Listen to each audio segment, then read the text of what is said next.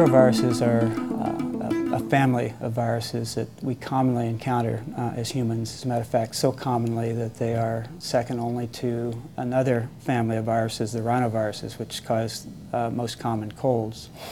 The enteroviruses are transmitted from person to person, typically more often in the summer and in the early fall, and they replicate mostly in our gastrointestinal tracts.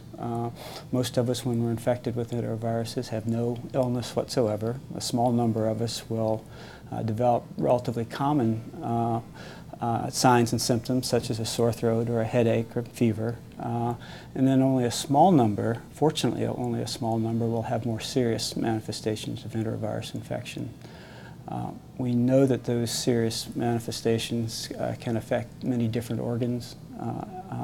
The most common probably being the central nervous system. In fact, the prototypic enteroviruses are the polioviruses, which were discovered many decades ago as causes of poliomyelitis, which of course causes, the illness poliomyelitis results in acute paralysis of one or more limbs, and sometimes of course causes permanent paralysis.